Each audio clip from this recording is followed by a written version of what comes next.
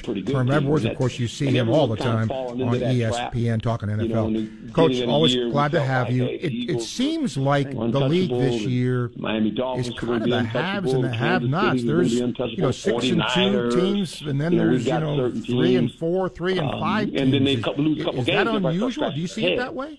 But I think it's good for the league. I think it's good for fans.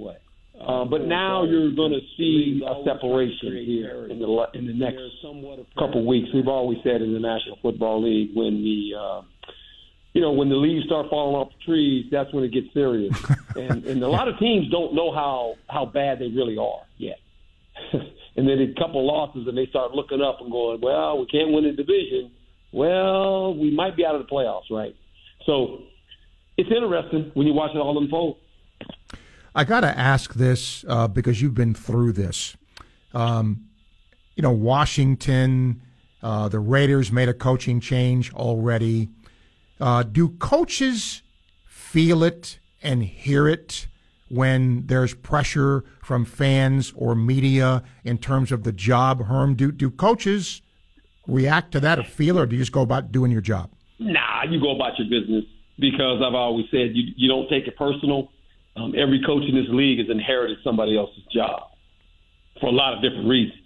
And if you stay at the job long enough and you stay in the league long enough, it's going to happen to you. And I learned this lesson a long time ago when I was a young kid. I was a Dallas Cowboy fan and loved Tom Landry, and grew up out here on the West Coast. And Willie Mays was one of my heroes. Okay. I loved Willie Mays. And when I saw the Giants trade Willie Mays, and I saw the Dallas Cowboys fire Tom Landry, that got my attention as a young guy. And I went, you know what? If you could trade Willie Mays and you could fire Tom Landry, no one's safe, whether you're an athlete or a coach. And I just took it from there. And I've kind of always understood that, and I think any coach that gets in the profession or player, you realize that, hey, when it's your turn, you don't take it personal and you move on. Another thing with a coach's hat on, Herm, when you decide to make a change at a position, but the one, of course, that gets the most pub is quarterback. The Falcons have gone through this. Some other teams have gone through this. Is it difficult to make a decision like that, or is it business?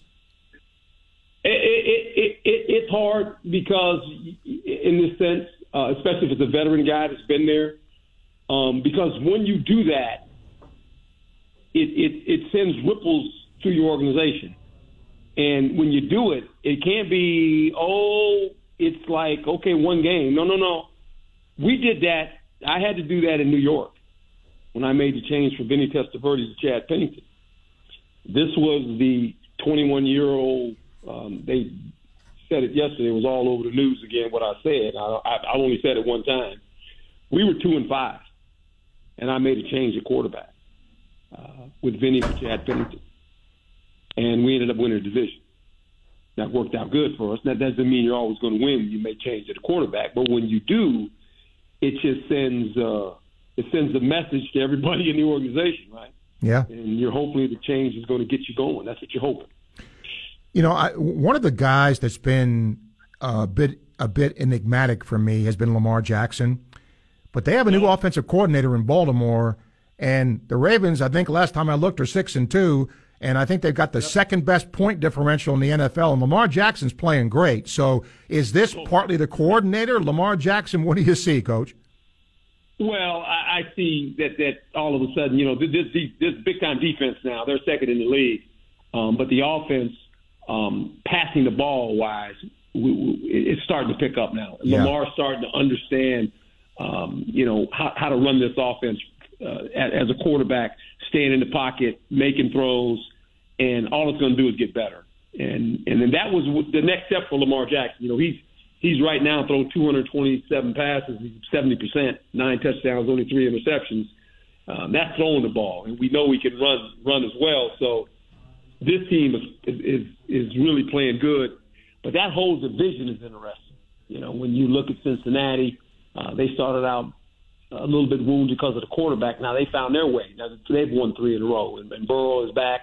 The Browns can't seem to keep Deshaun Watson healthy, but they've got the number one defense in the National Football League.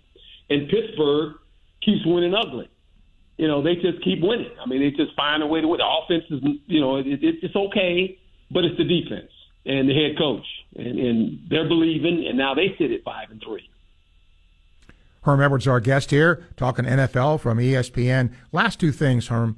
Bill Belichick is 2-6, and I don't think I ever thought I would ever see Bill Belichick 2-6. Their point differential is like minus 90 or something like that.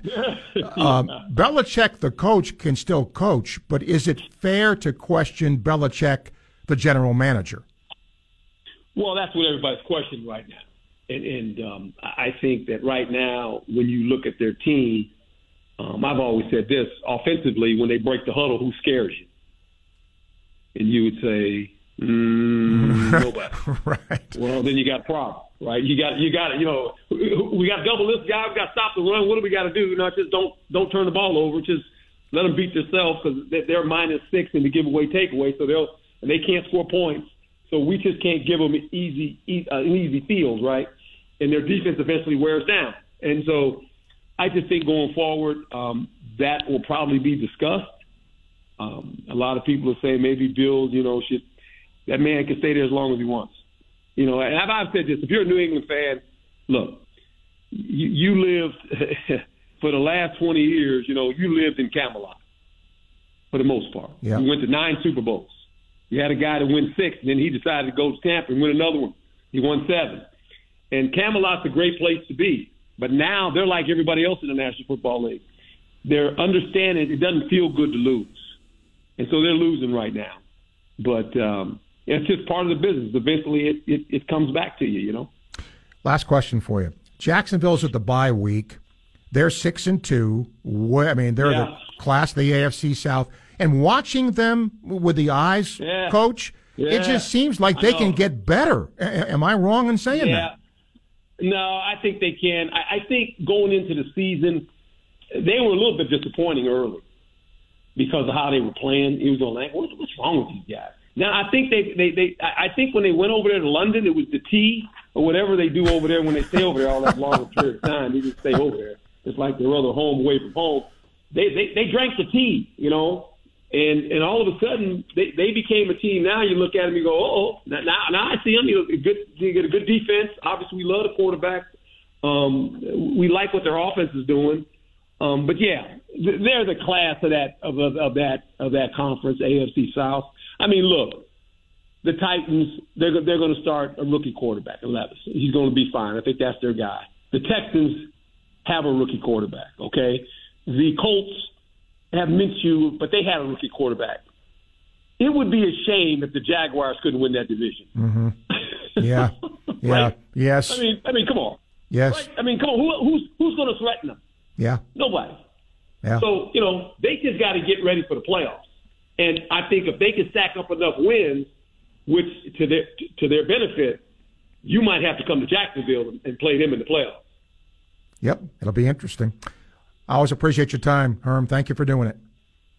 Thank you, my friend. You got it, Coach. Herm Edwards, always appreciate him being here. Good guy.